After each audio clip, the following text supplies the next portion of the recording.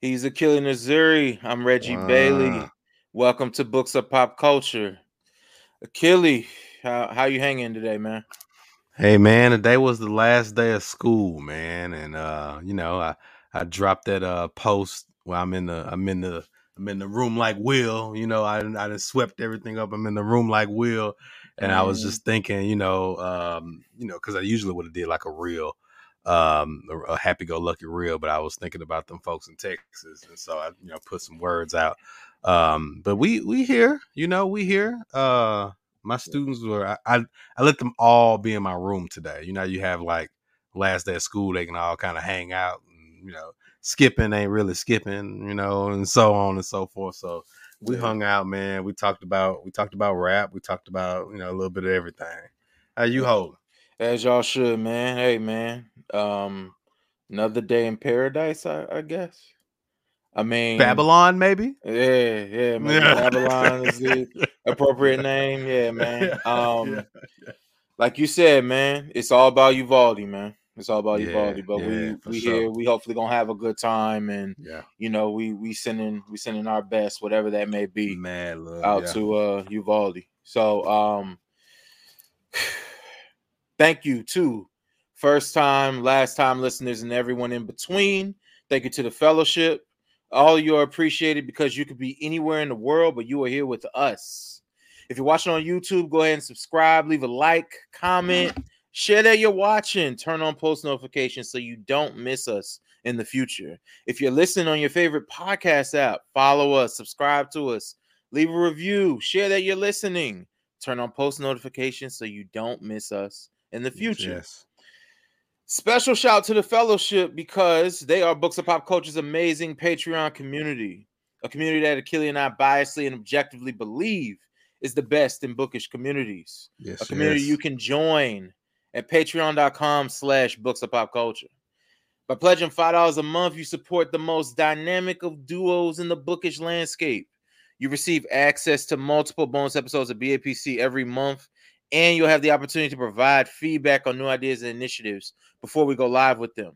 And most importantly, this is more important than everything I just said. You get us one step closer to doing books of pop culture for a living, because ultimately that's the goal.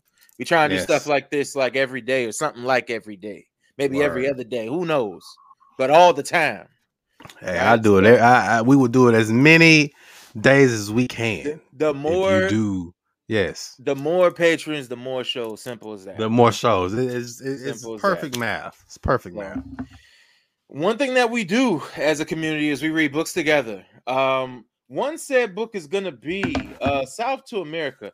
We were initially supposed to discuss that this Sunday, Yeah, May we were. 29th, but that has changed due to certain circumstances. So we will let you know when we will be discussing this as a community. Totally not Um, because I lost the book. I'm yes, just looking back totally. there. You know how it is, guys. I never Not know where my books are. never Achilles' fault, man. Never Achilles' fault. But we will be discussing that. We will let you know. June 26, 2022 is All That She Carried by Taya Miles. Yes, That is when yes. we'll be discussing this. This is our June read with BAPC pick. Feel free to purchase these books or any other book that you're interested in at bookshop.org/shop/books of pop culture. If you do that, then we get a small commission, which equates to a vote of support from you, which we are always grateful for. Follow us on Instagram at Books of Pop Culture because we post clips from all of our episodes on our feed and we share upcoming events, typically in our stories, probably soon in our feed. And last but not least, if you forgot everything that I just said, you can not only rewind this, but you can also go to booksofpopculture.com. Everything I just mentioned is there, and there's more too. Achille, I know I say this all the time. We got a special guest. We got a special guest, man. We got We a got special a guest. we got a real special guest today, man. So Yes, yes. let me share his bio. Run it, He's run a it. senior sports and culture writer at Anscape. For those who may not know, Anscape used to be called The Undefeated. Yeah, yeah. He is a regular panelist on ESPN's Around the Horn. Is the creator and host of the King of Crenshaw pod, which is a 30 for 30 podcast on the late Nipsey Hussle. He's a proud graduate of Hampton University, which, I mean, you know, I think he calls it the real HU. I ain't trying to start nothing between Hampton and Howard alums or nothing like that, but he might have told me that he went to the real HU. I don't know. Sheesh. I don't know, man. And then he's also a proud graduate of Georgetown University. And this is probably the best part of his bio right here. I think this is it. He firmly believes Cash Money Records taking over for the 99 and the 2000 is the single most important statement, the single most impactful statement of his generation. That is like the best line in a bio I think I've ever seen. I stand by it, man. I think I've told you guys, you know, it's 9/9 and I'm in the Miss Lou, and I saw that come on for the first time at a Juneteenth celebration. At a Juneteenth celebration. You know, I was very young, but I understood. You know, I understood when a Negro spiritual comes on, you have no other choice but to govern yourselves accordingly. And I did. And Juvie was there. This was because, you know, Juvie was just becoming, I mean, he was Juvie, but it was like, this is Juvie, you know. That's really Juvie. Word. Man, we have none other than Justin Tinsley. What's up, fellas? What's up? Yes, let me put mine up too. So we got this thumbnail, huh? Man, I didn't even bring mine. Yeah. I got oh man, you the authors though. We don't. You know, This doesn't exist without you. They all pointing down at you. Yeah, that's man. Look, I appreciate y'all for rocking with it, man, for sure. That's how we do. No doubt, no doubt. Yes, Hampton is the real HU. I have no problem saying that. Howard was the first. They were founded a year before. We're the real HU. And yeah, Cash Money Records taking over for the 99. I got a shout out my boy Corey Towns. He was the one that originally just put me on to like that realization. He was like, I can't think of a more important beginning of a song than that one. I was like, yo, I can't think of a more important like battle cry. Like if you was at a party and you heard Cash Money Records taking over for the 99 and the 2000, you heard that little violin, boy, you stop playing with me, man. Man, exactly, Achilles. That's the look like. And see, you got to run to the dance floor, like and it's wild because at Dell State, I guess it's probably like this everywhere, but the Sigmas used to go off when that used to come on. Yeah, it used to be like the time where everybody had to clear out for them. That's that thing. I'll be honest with you. So I pledged when I was in Hampton. I'm an alpha, and you know I love a good stroll. The two that I actually knew, I was never like that Greek person that like strolled everywhere. But you know what I mean. And look, one of my best friends is a Sigma, and I love that brother to death. But I even had to tell him like, look, bro, the last thing I'm thinking about is not for y'all. I'm a noob, saying, bro. I'm a noob, and I'm over I look, I'll do this all day with you when you want to stroll. When that song come on, I got other intentions. Yeah. My homeboy's a Sigma, and he be mad when it. He be like, "I'm not going out there." I'm not suiting up. Look, and it's a tough stroll. I've seen it. I'm like, it's tough, but like y'all could do that to another song too, you know, like not that one. That is like, see, and y'all both Greek, so maybe I can ask y'all this, and y'all can give me some background. So, like, how do y'all like how did they end up of all the songs though? Like, not even trying to be funny. How they end up of all the songs? Baghdad was the thing down here. You know that the Outkast. No, it was a Dungeon. Yeah. Bombs over Baghdad. That's Outkast. Right? Yeah, that's Outkast. Yeah. And that's what they more so do. And I think it was like I don't know. It looks like about maybe 5 or 7 years ago, something happened, and that's when the signal got switched. And you know, we remember what Hov said. You don't get us back like that. You don't get us on the dance floor like that. I'm a man with pride. You don't do like that. Nah, man. It's like that song, man. But anyways, look, I ain't trying to offend nobody, so. I'm just saying the last thing I think about with that song is Stroll. I'll stroll, but it ain't gonna be that type of stroll. Like I'll stroll to the dance floor. Stroll to the dance. Yes. Yeah, man. Love to the Sigmas, man. Love to the Sigmas, man. Yeah, man. All love to him. All love to him. Yeah, brother.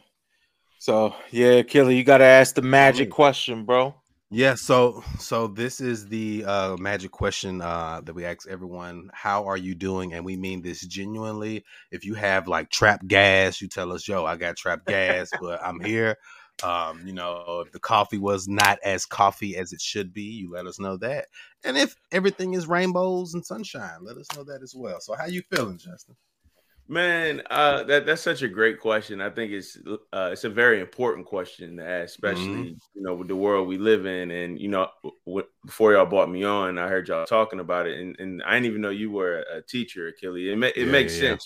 You give off like super cool teacher vibes. Like somebody was like, "No, I gotta take his class. I can't take Mr. Johnson class because he's just gonna make me listen to lectures all day." Like you seem like a super, super cool teacher. Everybody rock. We be turned, man. We be turned. Yeah, man. Nah, I appreciate it. Again, man, I salute you for what you do. I know with the recent events, what just happened down in Texas, like I can't even imagine how like that's hitting you right now. So when you ask me the question, like, how am I? It's twofold, like I'm blessed, like I'm in good health. Obviously we'll talk about the book that just came out that's been getting, at least from what I've seen, some really good reviews, and it's really hitting people in a real way. And I'm beyond grateful for that in terms of just the opportunities that have just come my way in just recent times, like the last 2 weeks. So I'm very grateful for that. But, I'd be remiss to say that, like, I'm also not so tone deaf to everything that I understand. Like, it's a lot of pain going on out there. Like, my heart goes out to, the people, the families in Buffalo that were impacted by the tragedies at the Tops grocery store and the attack on, like, people who look like us. Yeah, and, the community in California, I can't remember the actual town, but I know there was the mass shooting at the church. And obviously, man, just gunning down like 19 kids and 2 teachers down in Texas, bro. Like I've been watching TV all day, man. And like, I had to turn the channel. I had to get up because I found myself tearing up, it's just to know that, like, we operate in a society where we can't protect like the most vulnerable people, whether it's like majority elderly in Buffalo or the kids down in Texas, man. Like it's just, I'm blessed, but I also understand that, like, there's a lot of pain going on out there right now, man. And we talk about gun violence, man. We're gonna be talking about this book, and gun violence is a product of this book. You know what I mean? Yeah. So that's a long-winded way of saying, like, I'm all right, but in a way, like, I'm not all right. You know what I mean? So I'm glad y'all led with that question. Hey, love. Yeah, we got to, and we appreciate your honest answer. That's why we asked too, because we had Damon Young on here, and he spoke to us about how, like, every time someone asks that, like, he lies a lot of times, or just we lie, not even him. We lie. He gave, and it was just like a really good answer, and it kind of like solidified, like, you know what, we gotta continue to ask this. So that's a powerful question to ask, man. Especially, I feel that obviously I'm amongst peers at this point. You know what I mean? We all live the same type of life in a certain way. Obviously, Black people are not monolithic. I feel like that phrase has become cliche, but like in a way we do live, we have similar life experiences. So when people ask us, how are we? It's easier a lot of times just to be like, oh, I'm straight, man. I'm doing great, man. How you doing? And because if you really want to peel back those layers, we can go there. But I don't know if you, the person, not y'all, but you get what I'm saying, the person that actually asked me, how am I doing?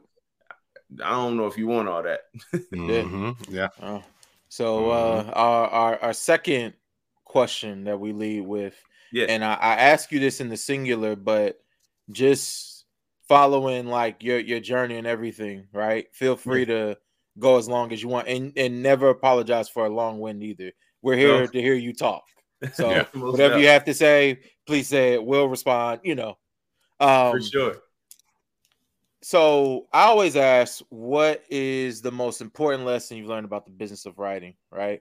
And I think it's very interesting to ask you this because you have this. It was all a dream that just came out. You Yeah. work with Dwayne Wade on his what is it? It's like a graphic. They don't call that a graphic like memoir. photographic memoir. Yeah, photographic. There we go. Photographic Mhm. memoir.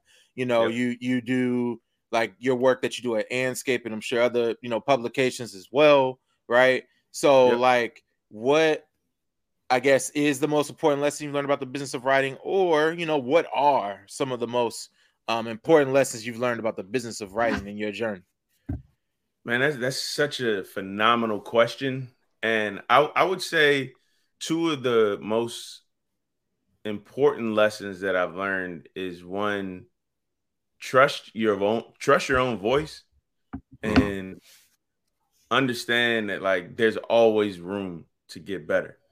Like I started with ESPN in 2015. Yeah, the top of 2015. And Reg, we were talking before the show. Like I graduated from Hampton in 2008. And if people remember, what was going on in the world around then, that was when the recession hit. Mm-hmm. And I was angry when I graduated because it's like, dog, I did everything that life and society has asked me to do. I got good grades. I graduated from high school. I went to college, got great grades there. I was active on campus. I joined all these clubs. I did everything you were supposed to do. And then I graduate into like the biggest economic downturn since, my grandmother was born, with the Great Depression. And it just felt like for every college graduate that year in 2008, I'm not just talking about from Hampton. I'm not just talking about from HBCUs. I'm talking about every college graduate that you could find in 2008. It felt like it was like 100 jobs for like 1 million graduates. Yeah. And so, at Hampton, I was the dude that was always known as like, I had all the new music. So like the new Wayne mixtape that would come out, I would have it. And I ain't gonna lie to you, I would always be the dude who's like, I'm not just gonna give you a blank CD like Lil Wayne Drought 3 or whatever mixtape, 1,000 mixtapes he was coming out with back then. It was like, nah, I'm gonna get the little CD cover. I'm gonna print the cover of the mixtape, and on the back of the CD, I'm gonna have a track list for you. So I was really big on presentation and how I presented my work to people. And I say that for a reason, and you'll understand when I get to it in just a few seconds. So I was real big on presentation. I was always the guy on campus that had the new music for students, professors, or whoever wanted it. Like I look, that was my way. That was my hustle when I was in school. Like that was the way that I had money for pizza and other activities as well. You know what I mean? The extracurriculars. Extracurriculars for sure. So once we graduated, everybody kind of, obviously, once you graduate, everybody disperses to different parts around the country. So what I did was I created my own website, and I would post like new music there, or I would post, things around sports and pop culture that I was interested in, just like real short blurbs, not like maybe like 200 words at the most. One day, one of my homeboys hit me up, and he was like, "Yo, Tens, like, I love what you're doing with the website. I go there every day, but I think you need to post less music, but write more." And I was like, "The hell type of sense does that make? Like, why would I write more? That takes up more time." Keep in mind, I'm living in Chicago at this point in time, and because I had a job that got cut before I started it, and I moved to Chicago for the job, and so I'm like, huh. So I'm like, man, that don't make no sense. And he was like, dog, you know how sometimes it's your homeboys that got to like call you out and like hold you accountable. Like, you're like, bro, you ain't got no job. What else you got to do? And I'm like, fair point. It's Friday. You ain't got no exactly. job. It was one of those situations. It was definitely calling me out on some Friday stuff for real. And so I started doing it. And I started doing it more and more. And I just kept writing. And I'd always been intrigued by the writing game, right? And so I grew up in the 90s, and I knew from a very early age I was not going to be Michael Jordan or Penny Hardaway. I knew I wasn't going to be Ken Griffey Jr. or Barry Bonds. I knew I wasn't going to be Barry Sanders or anybody that I admire like in sports. But what I did love, I love the Sports Illustrated. I love Stuart Scott. You know what I mean? I love the vibe. I love vibe in the source. And I just love the stories about how like they took these like iconic figures and like humanized them in a lot of ways. And I was like, I really like doing that. I don't know how to do it, but I would love to do it. And so once I started like just like blogging and writing, what started as a hobby became a passion and then graduated into an obsession. And I remember when my homeboy told me, like, I love your voice. And like, and I was just like, I just needed to keep developing it. And I started freelancing more. I was writing at sites like the Smoking Section, which was like a huge stepping stone for me that I covered. Basically, they let me write about whatever I wanted. And my man, John Gotti, who runs the site, and I still consider him a brother to this day. And my boy, David Dennis, who, I'll talk about his book a little bit later, but that's still my brother. And like, they just put like batteries in my back. Like, yo, keep getting better. Like, yo, you are killing like what you're writing about. And so I learned how to find my voice and like trust in it. And I lied to you not, like, it's 2022. A lot of these publications that I used to pitch like freelance stories to, and like, yo, let me write about this, they were basically like, nah, this ain't for us. But now, they come back to me with a different vibe. Yeah. And so it's like, trust your voice, man, because I found myself at one point in my career, I was trying to write like other people. And I saw, and it took like Gotti one time, and I know he probably don't remember this conversation. He was like, yo, your last couple of stories have been good, but they ain't been like Tinsley, like the Tinsley I know. Like, yo, just be you. Like, being yourself is way more, it's way easier than trying to be somebody else, because when you try to be somebody else, you got to be that character at all times. If you're just going to be yourself, you're just you. And I just trusted myself, man. And I was at Hampton's homecoming in 2014. It was November 2014, and it was at the Student Center Day Party. It was open bar. Like, you don't find open bars at HBCUs, bro. Not on campus.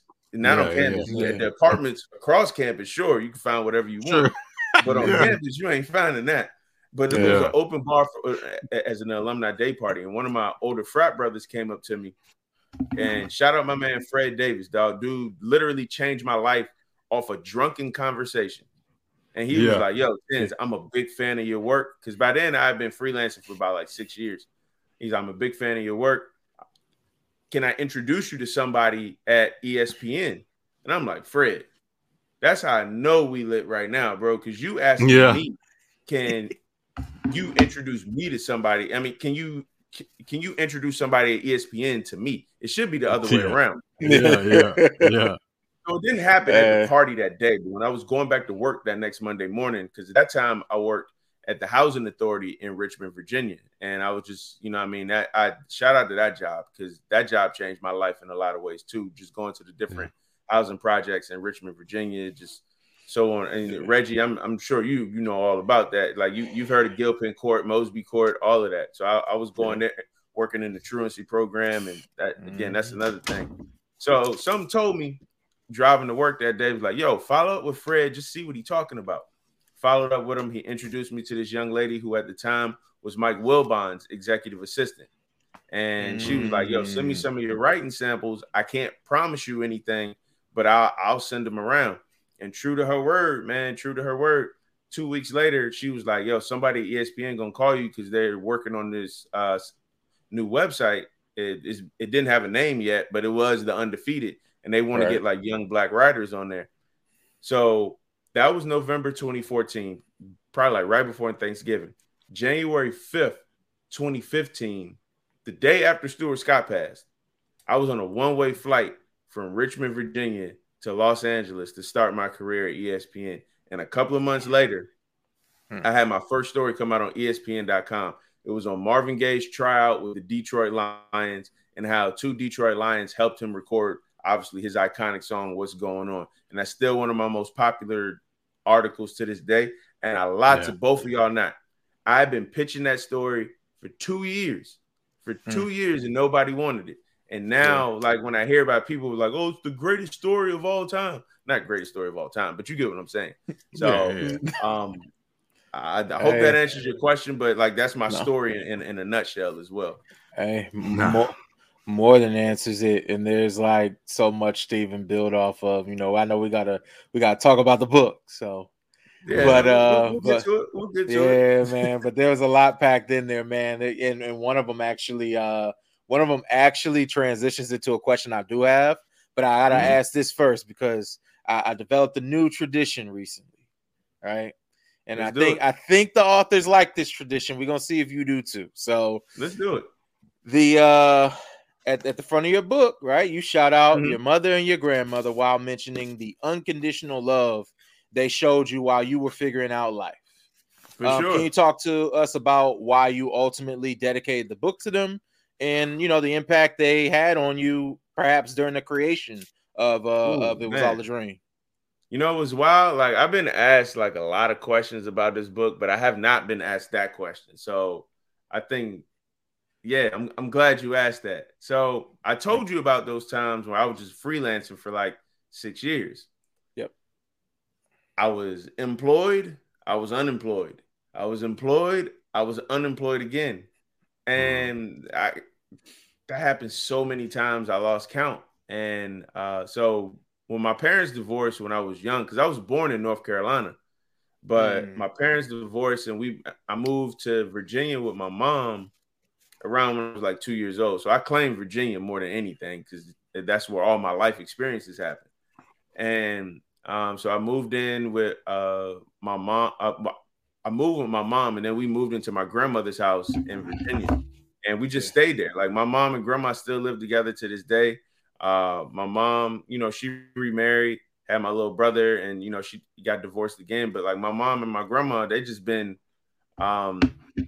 they've been my rocks like my entire life. And so when I was going through that period of, you know, post grad school at Georgetown, and I couldn't really figure things out, and I was not easy to live with, man, because I was just getting stressed. I was like, yo, why isn't this working out for me? Why isn't this working out? And they just always took me in. They just like, yo, just come stay here till you get it figured out. Like we know you want something different for your life. We know you want something better, but like until you find that, you always have a roof over your head here.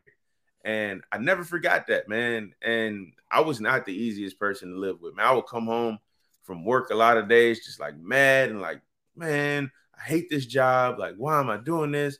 And, you know, like they would try to talk me off the ledge a lot of times. And like, sometimes I'd listen. Sometimes I would just be like, you know, in my feelings. And I really didn't hear at that point in time, I didn't want to hear what they had to say. But, I consider myself, you know, a very easygoing person. But at that point in time in my life, I was not, you know what I mean? And I felt bad sometimes because I took my frustrations out on them.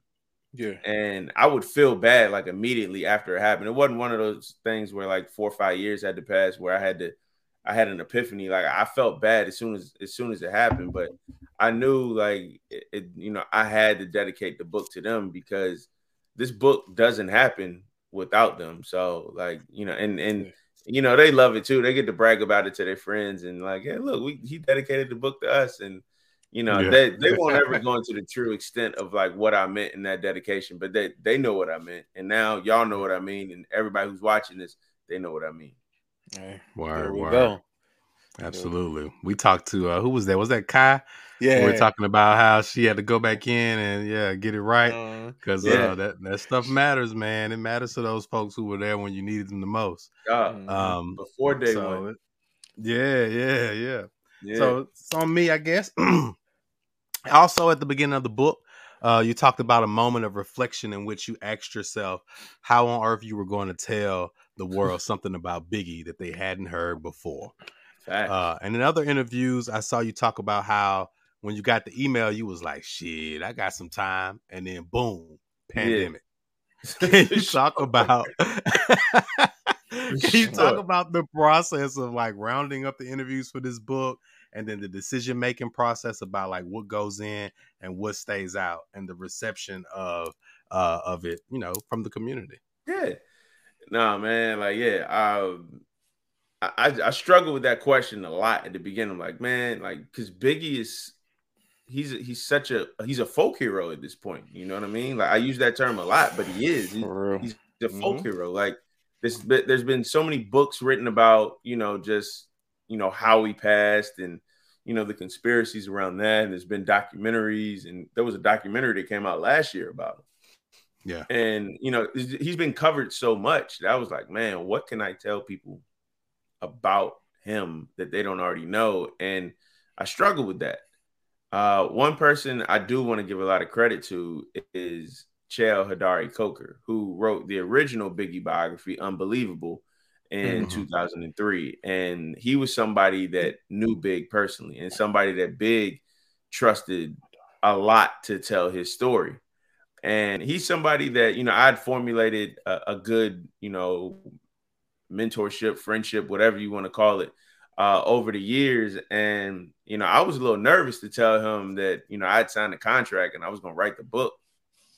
But because you just don't know how people are going to respond. But he responded with such grace, such like open arms. And he was like, yo, man, I've been saying for years, there needs to be like a real biography of Big written, and not just like a whodunit type piece. You know what I mean? There needs to be a real one. He was like, yo, I can't think of somebody better from your generation than you to do this. And like when he said that, I was like, I still don't know what I'm gonna write, but like he put that confidence in me. I'm like, yo, if he trusts me to do it and he knew Biggie personally, then, you know, I gotta do this right. And I've always been a fan of trying to piece together timelines, like what was going on when certain things happened. And I started to see, I'm like, yo, I could tell Biggie's life front to back, you know, birth to death and legacy in the book, which I believe I do. Like, shout out to my man Marvin. I see the comment right there. Word. Like I believe I do that, but I think it's also important to have like a socioeconomic and a sociocultural lens as well, because then once you start to do that, it puts the context of, you know, Christopher Wallace and later Biggie Smalls' decisions in clearer focus, because his story isn't just born in Brooklyn, sold a little drugs, beef with Tupac, and then died. Like, yes, of course, those are very glaring parts of the story, but, you know, talk about the Caribbean immigration to America, talk about, you know, the Nixon and Reagan level disinvestment in communities, talk about the financial crisis in New York that stripped so many cultural resources from these Black and brown neighborhoods. And then you start to see is like, yo, he really didn't have a choice to do what he really wanted to do. And I felt like if I could piece that together throughout the book, then I felt like that would be a different way to paint Biggie Smalls, Christopher Wallace in a way that hadn't been done before. And just the reception that I'm seeing from the book, I was a little nervous about it at first because I like the idea. I just didn't know if everybody else would. And, you know, just from the comments, the tweets, Instagram, Facebook, you know what I mean, even LinkedIn, you know what I mean? Like it, the reviews that I've seen have been, you know, overwhelmingly positive. And like for my first like real biography like this, I couldn't ask for a better reception. Love. No, and it is well deserved. And like you said, that context is just really important. Like painting the picture, and there was just so many references that like I was familiar with, right? But it's just something. It kind of reminded me in a way of how like you. I know you've seen Made in America, the 30 for 30 on OJ. It reminded me of that, right? How you know how with Ezra Klein, he paints this like he's like as OJ's like growing up, right, so to speak, growing up and like leading up until the you know the double murder, you know, the alleged, you know, how I'm supposed to say it, double murder. I got you. You know, he's talking about everything that's going on like in the world, right? And it ultimately, for me at least with that, right, it ultimately like made sense, and it also makes it all make sense here too. So I think including just everything that was going on around Big, right? Especially like talking about Len Bias in the 80s and stuff like that. It just makes you think like, okay, like this is going on everywhere. This ain't unique to Brooklyn, right? So, like when I tell you, like when you mentioned the OJ, you know, what I mean, Made in America, that was one of like the inspirations for what I wanted to do with this book. And like I've never heard, this podcast is the first podcast that has like said that, and it makes it made sense to me, and I'm so glad it made sense to y'all to do that, because I mean I feel like the OJ 30 for 30 is the best thing ESPN has ever done, and I work at ESPN. I swear I literally say that. I've said that at least 4 times on air. I truly feel like that. So to have, you know, the book compared to it in a sense of, you know, the direction I wanted to go with the book, and like the picture, the worldview picture I wanted to paint with it, man. Thank you. That means I appreciate y'all boys for real. That means a lot. Hey, no problem. I mean, you did the work. You know what I mean? We're just reading it, you know. And y'all ain't just reading it, man. Y'all look, the feedback means the world. It means the world. I ain't write this book for nobody to read it and not offer feedback. So I appreciate it. Of course, brother. Of course. And you know, something that you were talking about, like with your writing, you were talking about like finding your real voice, right? And always leaning into that when you're writing. However, when we talk about rap, especially Achille and I recently, we've been talking about like personas and being entertainers, right? And now I'll get to the actual question I have here, which is, you know, lately lyrics have been used against rappers, right? In terms of, hey, we're going to use this to put you behind bars, right? And obviously, you know, I'm alluding to YSL here and their current legal troubles, right? Sure. But you point out, and it was all a dream, that Christopher Wallace separated himself from Biggie, right? To paraphrase a little bit, Biggie was an entertainer, right? Christopher was like the actual human. D-Rock, one of his childhood friends who recorded a lot of the footage used in I Got a Story to Tell, Biggie, I Got a Story to Tell, that's on Netflix, talked about how Christopher Wallace was a conscious person who knew what was going on while Biggie didn't give a fuck. And I would like to know just your thoughts on this idea of the rapper entertainer being separate, right? Or the rapper and entertainer being separate. And I've gone as far as to say, at least just talking to Achille on air, that I think rappers should be treated like wrestlers. You don't charge a wrestler for hitting somebody with a chair, right? I done seen Stone Cold Steve Austin get run over by a car as part of a WWE storyline, right? And you know, Rikishi, the person who allegedly did it, didn't go to jail or anything, right? And I just would like for you to talk to us about the rapper and the entertainer being separate. And you know, of course, if you want to send a Biggie in that, you know, feel free to. Yeah, man, like man, the Stone Cold Rikishi reference, boy, that you had to be. I was like, Rikishi. No, they carried that storyline out for a whole year. I was like, man, who messed my man Stone Cold up? Anyways, but the YSL situation, like we've seen it so many times in rap. You know, the late and rest in peace to Drakeo the Ruler, man, out from LA. He fought a similar type of RICO charge, and, you know, they were trying to put 50, 60, 70 years lifetime on him, and he eventually beat that case. But, like, I think, you know, it's never one way or the other. You know what I mean? Like, I saw, like, right when this YSL thing happened, I saw there was a clip. I'm assuming Young Thug and I forgot who was it, Gunna on there? I don't think it was Gunna, but it was definitely Young Thug. And Wallow from $1 Million a Game. That clip. He was basically trying to tell them, you know, give them some game. Honestly, give them literally more than $1 million worth of game.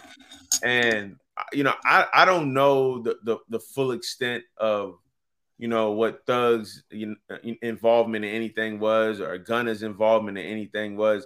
But yeah, rap is the only art form that is held to like this type of critical degree. You know, like I don't know what happened. I don't know what didn't happen, but we don't hold, Quentin Tarantino on first degree murder trial for all the violence in his movies.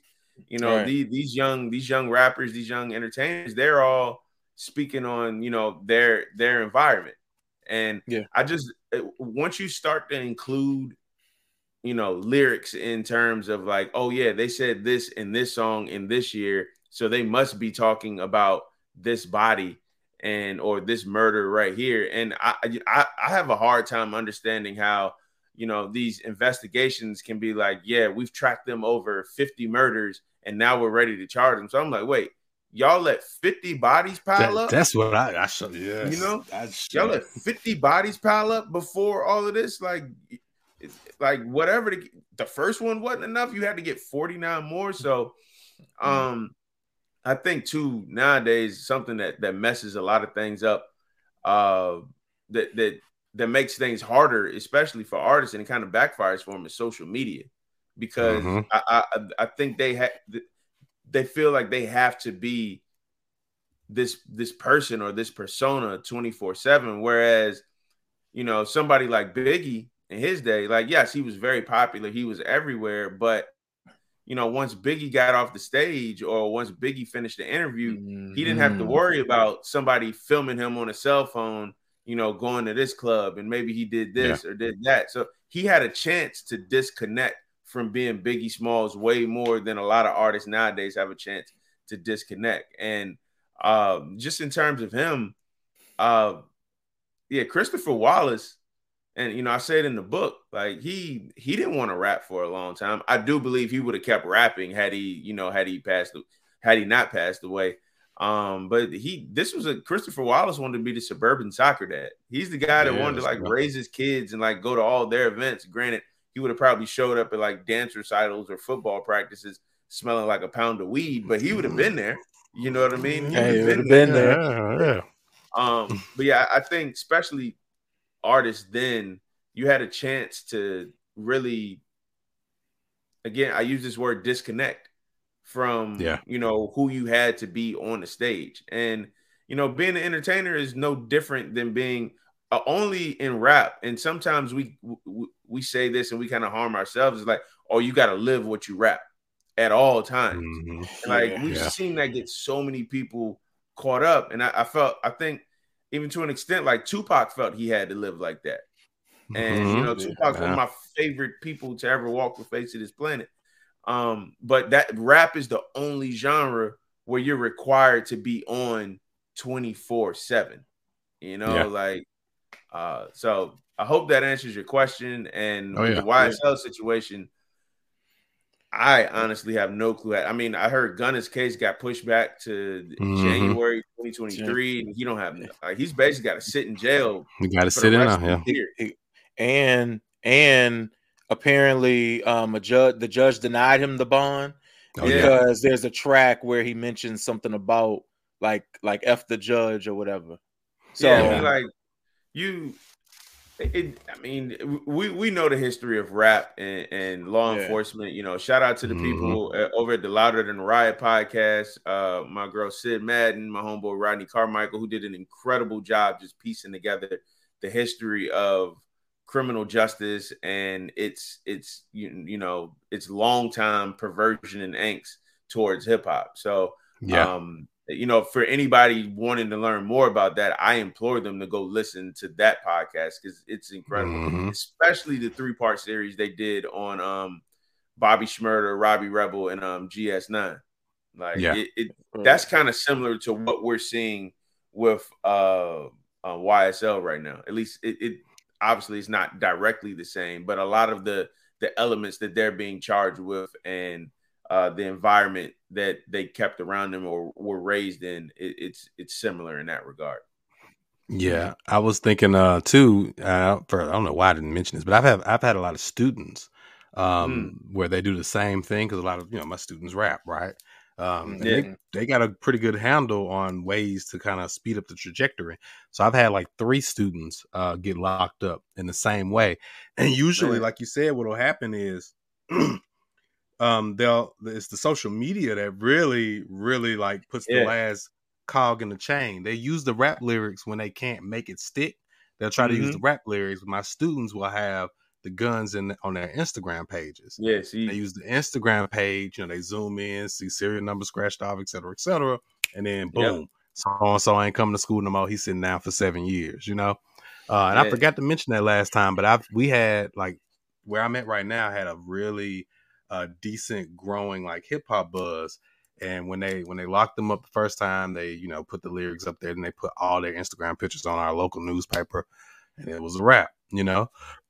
So it's just rough. One thing these kids got to understand, bro, like it sounds great on a song to be like, yo, man, so and so he was solid, didn't say anything, he did 10, 15 years, whatever the case may be. Like, I got a couple of homeboys who are locked up right now, and they all tell me the same thing, the same exact thing. It's like, yeah, it's cool when you on the streets, and when you in there and you got to do that time, you got to do that time by yourself. All that love that you was getting on the streets for this, that, and the third, and whoever was showing you love, like the people you was interested in, like friendship wise, romantically wise, like all that stopped when you go to jail. And they don't tell you about that part. Yeah. And social media, bro. I've seen social media take down more people than I have, just with lyrics in a song. Like, I'm telling you, Drewski got a really funny like skit about it. Like, it's funny, but it's funny because it's true. Like, it's him and like I guess a couple of his homeboys. They're dressed as like cops, and they're just like, oh yeah, and they got the thing, yeah. Like, oh, we got him now. It's just like we got him now. That's it. Like, you can't leave the breadcrumb trail for them. Like, they're already following you. You're just making their job already easy. Following. I tell the kids that every day. They're already following you. You just make it easy. And like you said, I put that in. We did the reading the other day. One of my kids got locked up because the kids was pumping him up, and he brings a weapon to school. And I was one of the first people he called when he got out. But he was like, "I'm out now, and no one loves me like they said they did." And time moves so slow in that cell.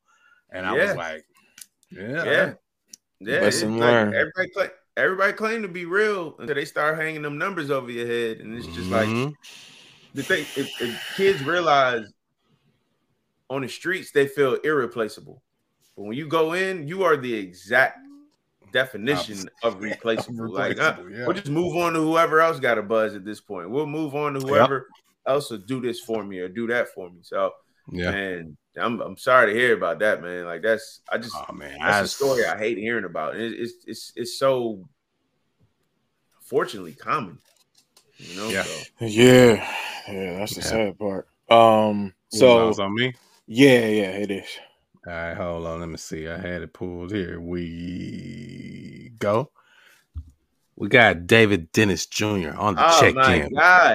My guy, David Dennis. Yeah, man. Shout out, my man went around the horn today. Hey, telling the truth. My man went around the horn today.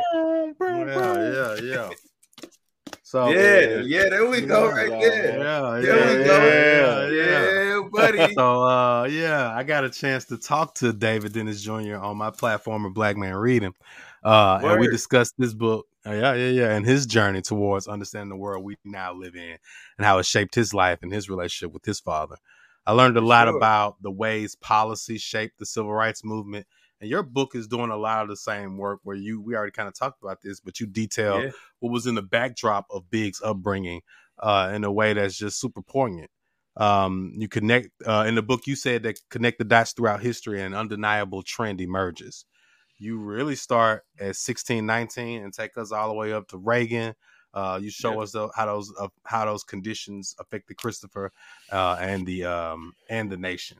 What I wanted to know is I watched you talk at, I think, Shorenstein Center at Harvard Kennedy School about the connection between social activism and popular culture. Yeah. How does this open up a conversation about what occurred in America and how it continues to occur in reference to today, and things like, George, what happened with George Floyd and all those other things? Yeah.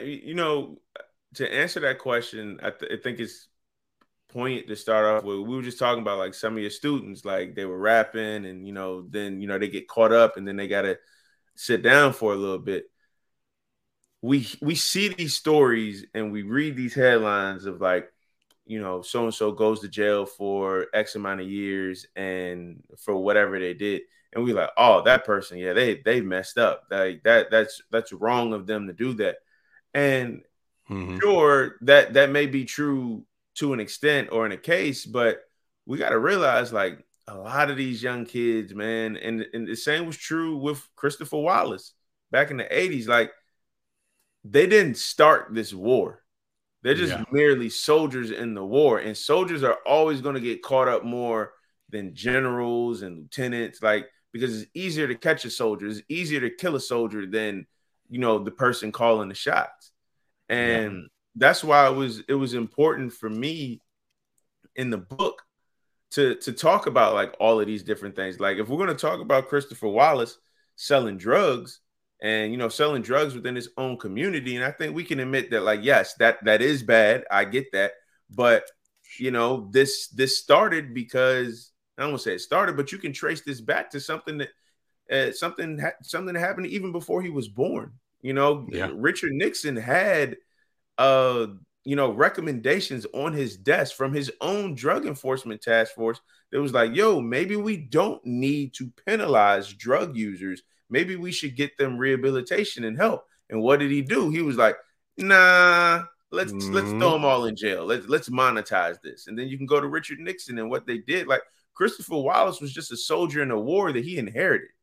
And same way with so many other like young black boys and young black girls, not just in Brooklyn, but it was in Philadelphia. It was in Washington, D.C., Atlanta, Compton, Chicago, Houston. I mean, pick a city, pick a town, like it rinse and repeat. So social activism and pop culture have always gone hand to hand. In a lot of ways, it's worked wonders in educating people on these societal ills. Like NWA's first album, Straight Outta Compton, like they predated the riots, the LA riots. Like they told you, like, yo, if y'all don't address this stuff, this is a bomb that's going to explode. Like they told you, F the police. I think F the police is one of the most important, socio-cultural, political statements that has ever been made. Like people hear the title F the police and be like, oh, well, we shouldn't play this song. But no, listen to the words. In particular, listen to Ice Cube's verse. Ice Cube told you everything that was going to happen. So, I mean, these things are always intertwined. And, just to go back on your previous questions and just tie it into this, I think to me, one of the most powerful things I realized while researching this book was tying in Ready to Die with the 94 crime bill. I didn't realize that. Well, I knew September 13th was Ready to Die's release date, but I did not realize that was the exact same day that the 94 crime bill was passed. So, like, when we hear the legacy of this piece of legislation, and we hear the term super predators, and we hear, how Congress it tries to instill fear in the American public, like, oh, these people will rob and kill you, like every person from this type of neighborhood and this type of upbringing, like this bill is to make sure they don't harm you. And we know you is middle America, white America, things like that. So when you hear that crime bill and you listen to Ready to Die under that pretense and under that context, it's a totally different sounding album. When you listen to Things Done Change, it's basically Biggie saying like, yo, things have gotten worse because we have less. Like the same stuff you stripped out of our neighborhoods, you're trying to like criminalize us for latching on to like really the only resources we have in these neighborhoods to make any real form of money, which is, dealing drugs. And of course, that comes with its own set of consequences, whether it's, rival crew, whether it's, the police, or at worst, death. So social activism and pop culture have always run in parallel lanes because I believe pop culture and in particular hip hop, when it's done at its best, it's a certain form of critique that doesn't have to censor itself. Yeah. Oh, I like that. Yeah, that's Mike clip that up right there. Yeah, I like that. I like that. Yeah, for sure. A form of critique that doesn't have to censor itself. That's what's up. Yeah, man. No, I put that in the notes already, man. What I wanted to ask about, because you mentioned your research, right? Yeah. And I'm curious because one thing that I've heard, like, and this is more so, I guess, like the scholar who's in like academia or whatever. There's been concern about like so much of the content that we'll have to mine moving to digital spaces, right? A lot of things that a lot of times I guess scholars have used letters in the past. I heard Mark Lamont Hill talk about this on his pod, Coffee and Books. I forget who the guest was, but they were talking about that, and I never thought about it, just how important it is to be able to go through like James Baldwin's letters, right? Or Chester Himes' letters, or whatever the case may be. But I found your approach very interesting because, you know, I'm reading your book and it's like, oh, the Drink Champs is mentioned. Desus and Mero is mentioned, right? So many, I'm like, wow, so many like Black platforms, right? Black and brown or whatever platforms are mentioned here, right? But then I also was thinking about just you adapting to the times, I guess, in terms of your research. I was curious about that. Like what was your research process like? I know you met with people and stuff too, but how did you feel like, I guess, having podcast appearances to mine through? Did you feel like it was, I guess, innovative in a way? Like just what was going through your mind when you realized like, wow, like this is literally a historical document that I can include in my book when looking at Drink Champs and other platforms?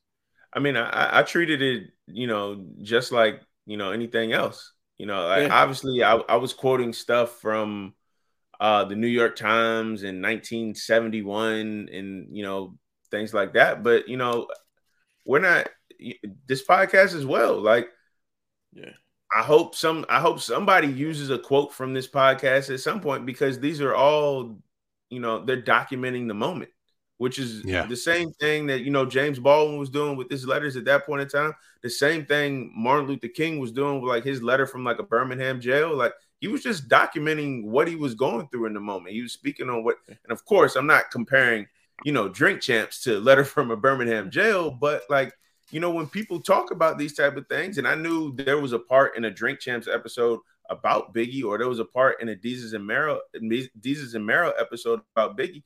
These are in their own way like historical artifacts, and if they provided further insight into what I was writing about and would help me paint a clearer picture, then I would use it in the same way I would use you know, something from the Washington Post in the 1980s, like, because they're both historical records or historical documents of the moment.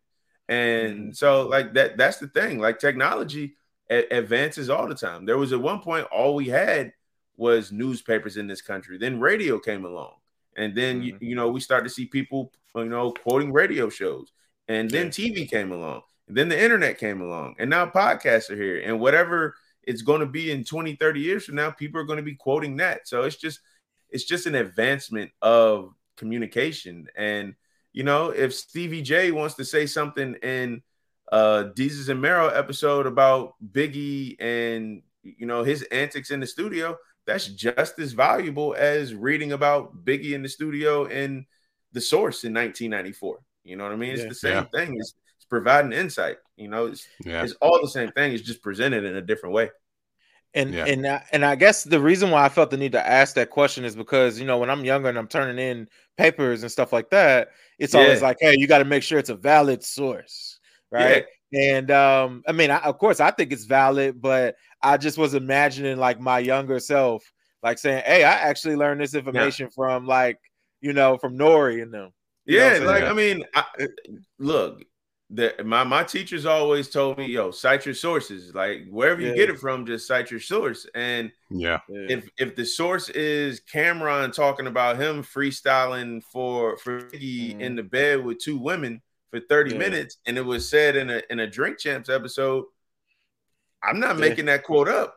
This is somebody that said it, and I can link to where he actually said it, the timestamp and everything. So Yeah. No, I mean, it'd be interesting to see how teachers grade papers nowadays. But going like writing a book, I didn't have any thoughts about it. I just thought it would make the book like, damn, like this shit is like super recent. Like he's quoting like Drink Champs and Rap Radar podcasts, and you know what I mean, Deezus and Mero episodes. So like all of these things are important to the culture in their own way, and they provide insight. Again, they provide insight. You provide insight, then you're credible to me. So look, as a lifelong student, you know, a PhD candidate currently, they use them now. Well, it took me until my master's program to realize I could use it though, right? Like, cause you know, when I don't know if y'all had this experience, but you at school and you know, you kind of playing it safe. So you stick it to the books and the articles at whatever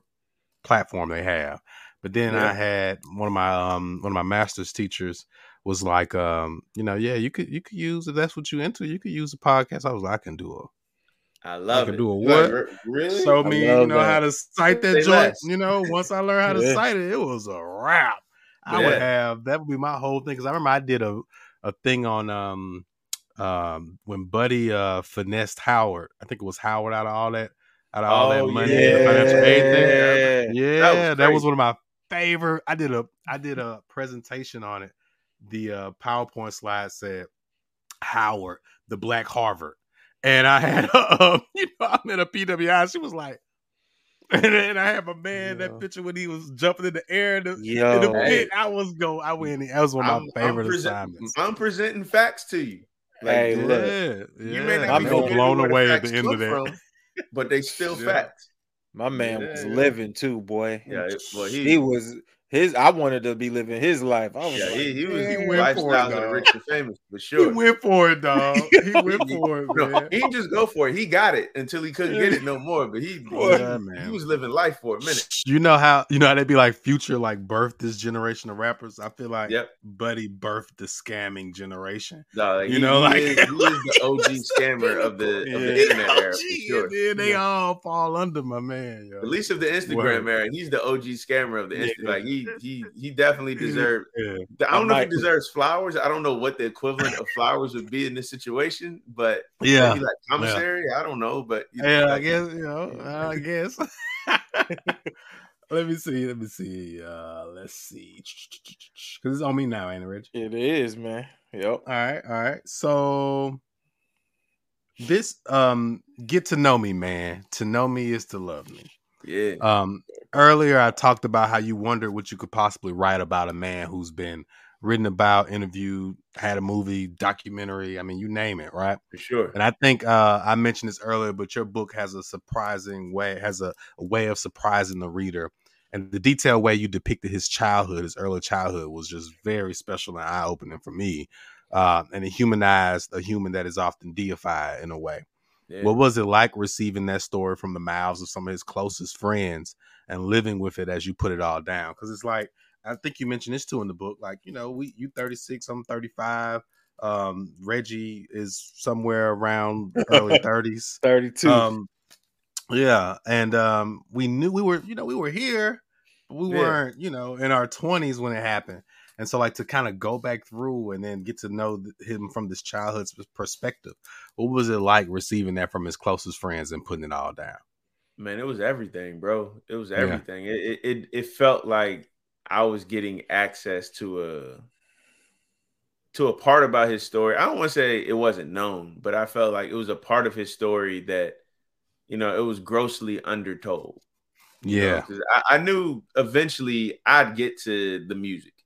I'd get to the Biggie Smalls era, like, which is still equally as important. But like, if we're gonna, you know, raise up Biggie Smalls like that, we got to know where he came from and the decisions that he made, and just not even just like the major moments of his childhood, but just like reading through Valletta Wallace's memoir and like he watched a movie that she told him not to watch, and then he ran into a room because he was having nightmares or something. Like, yo, like, we've all been kids at a certain point or watched a movie that we shouldn't have watched, and we had to run to our parents' room. And it's just like, that was important for me to show that, because I wanted, like, yo, Christopher Wallace was a human just like the rest of us, bro. Like, and I felt like when you show somebody those really personal and intimate moments, from young childhood to,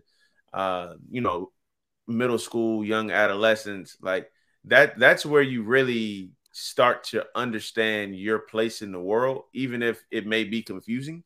And I felt like that was just as important to me as anything in the book, because you said it yourself when we were talking, like, this is a man who's been, I wanted to humanize him, but he's been basically seen as like a damn near like a religious figure. What he accomplished in his life. And that is true. But in the same way I try to do with like his relationship with Tupac, like, if we subject Biggie Smalls to just like the high points and salacious parts of his life, we're stripping him of his humanity. And when you strip somebody of their humanity, you don't really look at him like a human anymore. You look at him as like this caricature of themselves, or like this, flawed superhero. He was a flawed superhero, but like, he was also a human at the end of the day. And so painting his childhood and painting other parts of his life with a different type of brush than has previously been done, I felt like that was my way in to do something different. So like, when you read the part, like, I've had people come up to me like, I've never heard his childhood spoken in that type of depth before. Like, just running around with his friends in middle school, and like they're playing video games, and then somebody was like, "Yo, have you ever seen this Playboy magazine?" Like, you know what I mean? Like, it's like, damn, like, he was a kid just like anybody else. So that was deeply important to me to try to do that, the best I could. And I'm very pleased with how it came out. Yeah, and I like especially the part where you're like dehumanization works in multiple forms, and that's something that I really believe in, right? A lot of people think of dehumanization as, oh, I'm assigning only negative characteristics to someone. And I always like kind of respond to that, and I say, if you only apply positive characteristics to someone, you're also dehumanizing them. Because we're full of good, bad, and everything in between, and all of which should be acknowledged. And it doesn't make you good, bad, or in between. It just makes you human. Yeah, it just makes you human. It's just like the same way I talked about with him and Kim's relationship. Like, there's no way to. Everybody knows, what their relationship was like. It was prolific. It made for like great music, and like they obviously deeply cared for each other. They had a weird way of showing it. You know what I mean? And like, you can't talk about.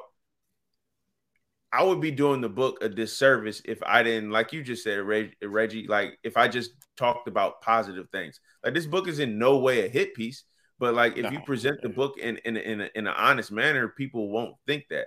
But like, I couldn't talk about Biggie's career and everything he experienced, and I definitely couldn't bring Lil' Kim into the picture without talking about their relationship. Yes, talk about the great times and talk about like how she still rides for him to this day, both of which are true. But like, she's also talked about the, the not so flattering parts about their relationship, and also understanding, like, give grace to like, and this is not making an excuse for him by any stretch of the imagination, but these were like damn near barely 20-year-olds when they were in the spotlight, like they didn't always make the right choice. And you would hope by, if Biggie lived to be 50, he could be like, you know what, I was tripping on that. I shouldn't have done that. But yeah, it's like you said, yes, dehumanization works in both ways, positive and negative. And I think that's very powerful. I'm glad you said that, because I've never said it like that, but that's very powerful how you broke it down. Appreciate you saying it, man. So we made it to the pop culture roundup, man. I mean, I know I got at least 11 more things I could be saying. Be respectful of your time and everything. So, what has been some good music you've been listening to recently? And when you share this with us, it can be just a song you got on repeat. It can be albums, an artist. What's some good music? You got a mixtape coming out? I mean, no, like, I'm not trying to ruin my goodwill right here. Like, oh God, like, I don't have that. What about? Obviously, I've definitely been listening to the Kendrick album and trying to unpack that. Like, Kendrick's made heavy albums before, but this one is particularly heavy for a lot of reasons. I've been listening to that. I still have the Pusha album on repeat. Something I've been Almost listening Drive. to a lot lately. I've been listening to the first Dom Kennedy from the West Side with Love. Yeah. So like I've been going back and listening to that. So that's been fire. Dom is the homie. Yeah, man. Like that's super. Like, man, I've been listening to, you know what I mean? Because I read like this long form article on like Donna Summer recently and just about her life and just, and then, you know, the obstacles she's going through. Also, shout out to my former editor and one of my really good friends, Danielle Smith, for her book Shine Bright. That book has caused me to go back and revisit so many catalogs, Donna Summer being one of them. So yeah, I've been listening to her, her too, like the artist her, but I was saying her in terms of Donna Summer. I honestly, man, I still got that Jasmine Sullivan Hotels joint on repeat. I think that was such a wonderfully done and beautiful album. Like, if black men ever wanted to be a fly on the wall for like what black women talk about in group chats, I feel like that's the closest representation of it. So yeah, that's just definitely, and obviously a lot of big, you know, for of course. But yeah, that's what I've been listening to. So that's the music. Film or TV? Good film or TV you've been taking in lately? Man, you know, outside of the playoffs, I mean, that counts too. That's TV. Yeah, definitely. I tell you something I'm looking forward to. I just found out today that on June 16th, the Martin reunion is going to be airing. So I will be, I'm looking forward to that. I'm really, really looking forward to that. What else, man? Man, what's that crazy ass reality show my wife and I watched that was like, it's like a dating show. These couples go in, one person in the couple wants to get married, and then the other one is unsure, and then they date other people in front of them. I know what you're talking about because I've seen the Vanessa Lachey. They hosted. I feel like I seen the trailer on Netflix, but I cannot something like that. Yeah, I think Nick and Vanessa Lachey are terrorists, bro. Like they present themselves in this happy marriage. Bro, they just do these shows. They have the wildest premises, and I ain't gonna lie to you. I binge watch all of them, so that's like my guilty pleasure. Is it The Ultimatum? That's what it is. Yeah. Yo, The Ultimatum. Why? Thank you, Megan. So definitely, you know, keep trying to keep up with Snowfall. The Ultimatum. Appreciate you, Megan. I think, and I'll be watching some other random stuff. I can't remember anything else. No worries. And then book. We always ask that too. Any books? I know you might say yours, you know, but any books we already talked about mine a lot. Shine Bright. Yeah, Shine Bright from Danielle Smith. Obviously, we mentioned my brother David Dennis, man. The Movement Made Us. Like, that's gonna be one of them books, man. They teach for like the next 20, 30, 40 years, bro. It's so much it's so much game in that book, and it's very rare that we get people from that era, especially now because, you know, they're getting older, and like it's very rare that we get such an intimate, you know, look and access into like a period of America that changed the world, to be honest with you. So that my boy Garrett Kennedy did a really, really good book on Whitney Houston. It was like a cultural analysis early called Didn't We Almost Have It All, about Whitney. So that was, you know, that's just, if you haven't read that, I suggest you read it because it's not a traditional biography of Whitney in the sense of life to death, but it's more so taking different parts of Whitney's life and giving like a cultural analysis. And I think Garrett is one of the best in the world at doing what he does, and he proves it in that book. So and he also has this book of Parental Advisory too. I started to read that on NWA. And he was on your pod too, the Nipsey pod. He gave a lot of commentary. Garrick is such a mean, he's such a cultural guru on so many different things that, like, you know, whenever I need him, I just go to Garrett because I know he's gonna give me something dope, and he's gonna give me something that I'm not even smart enough to think of on my own. So I shout out to Garrett Kennedy. For sure. Word. Yeah. So me, huh? Yeah. So tell us who you would like to see as a guest on Books Are Pop Culture, but the person has to be someone who you would be willing to connect us with in the event that we need help getting connected. Oh yeah, no, for sure, for sure. And this will be dope because this book comes out in August, right ahead of football season. And I'm not even doing this because he's my colleague at Anscape. He's just one of my really, really good friends and an incredible reporter, Jason Reed. He's doing a book on like the history of black quarterbacks in the NFL and like basically tracing it from the first to the current day and really giving it like a cultural, political, and social lens of how, like, you know, the progress of the black quarterback has, you know, kind of run parallel with American history progress or lack thereof. So that book comes out, I believe, like August 4th. So that'll be great in time for football season. And he can tell you so many stories, not just about black quarterbacks, but just about football. He used to cover baseball. Like, the dude is just he can talk about sports in ways that are just phenomenal. And I'd be more than willing to put you in touch with my man Jay Reed. Jay Reed. That sound like that's gonna be tough. No, that is gonna be tough. It's gonna be tough. That book's gonna be tough for sure. I know it is, man. Word. And okay, so the last thing we asked is probably the easiest. You know, what's next for Justin Tinsley that you're able to share with us?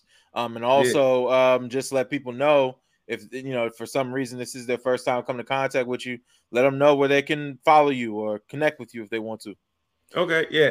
So I'm on a 2-book deal with my publisher, and I'm trying to figure out what the next book is going to be. Like, I'm trying to speak this into the universe. Like, I would love to do and it's an autobiography, not a biography, but an autobiography, because I want this person to tell their own story in their own words, and I would, you know, help them, you know, gather as told to, kind of like how Malcolm X did with Haley.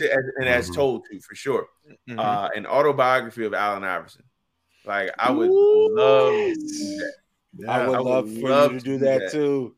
Yeah, like, so if y'all know anybody to know AI and he's looking to do a book, like, tell him to hit me. Like, we can use the Virginia connection. We can do whatever we need to do.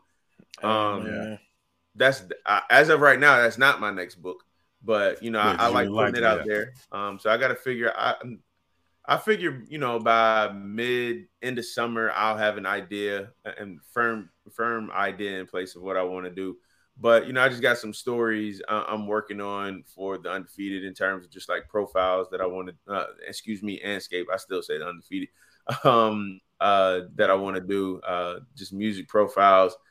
I want to do something on the 2001 ABCD camp in Jersey. They kind of, I think, that changed the course of basketball history. It's when basically LeBron stamped himself as the best player in the country in his legendary matchup with Lenny Cook, who was the number 1 player in the country at that point. So, you know, I'm trying to figure out something dope to do around that. But yeah, that's what I really got, you know, cooking in my head right now. And in terms of where to find me, I'm most active on Twitter and Instagram, and it's real easy, honestly. It's just at Justin Tinsley. So it's my name. Yeah. So word. Nice. Well, thank you, Justin. Thank you for your book. Thank you for your time. You should get your copy of It Was All a Dream from bookshop.org/shop/books of pop culture if you haven't already. Yes, sir. Read it because he did a wonderful job painting a full picture of a legendary figure, humanizing it, with the good, bad, and everything in between, a legendary figure. Once again, he's Justin Tinsley. He's Akili Naziri, or he's Akili Naziri, whatever way I should be pointing. I'm Reggie Bailey. Thank you for tuning in to Books of Pop Culture. We'll see y'all soon. Peace.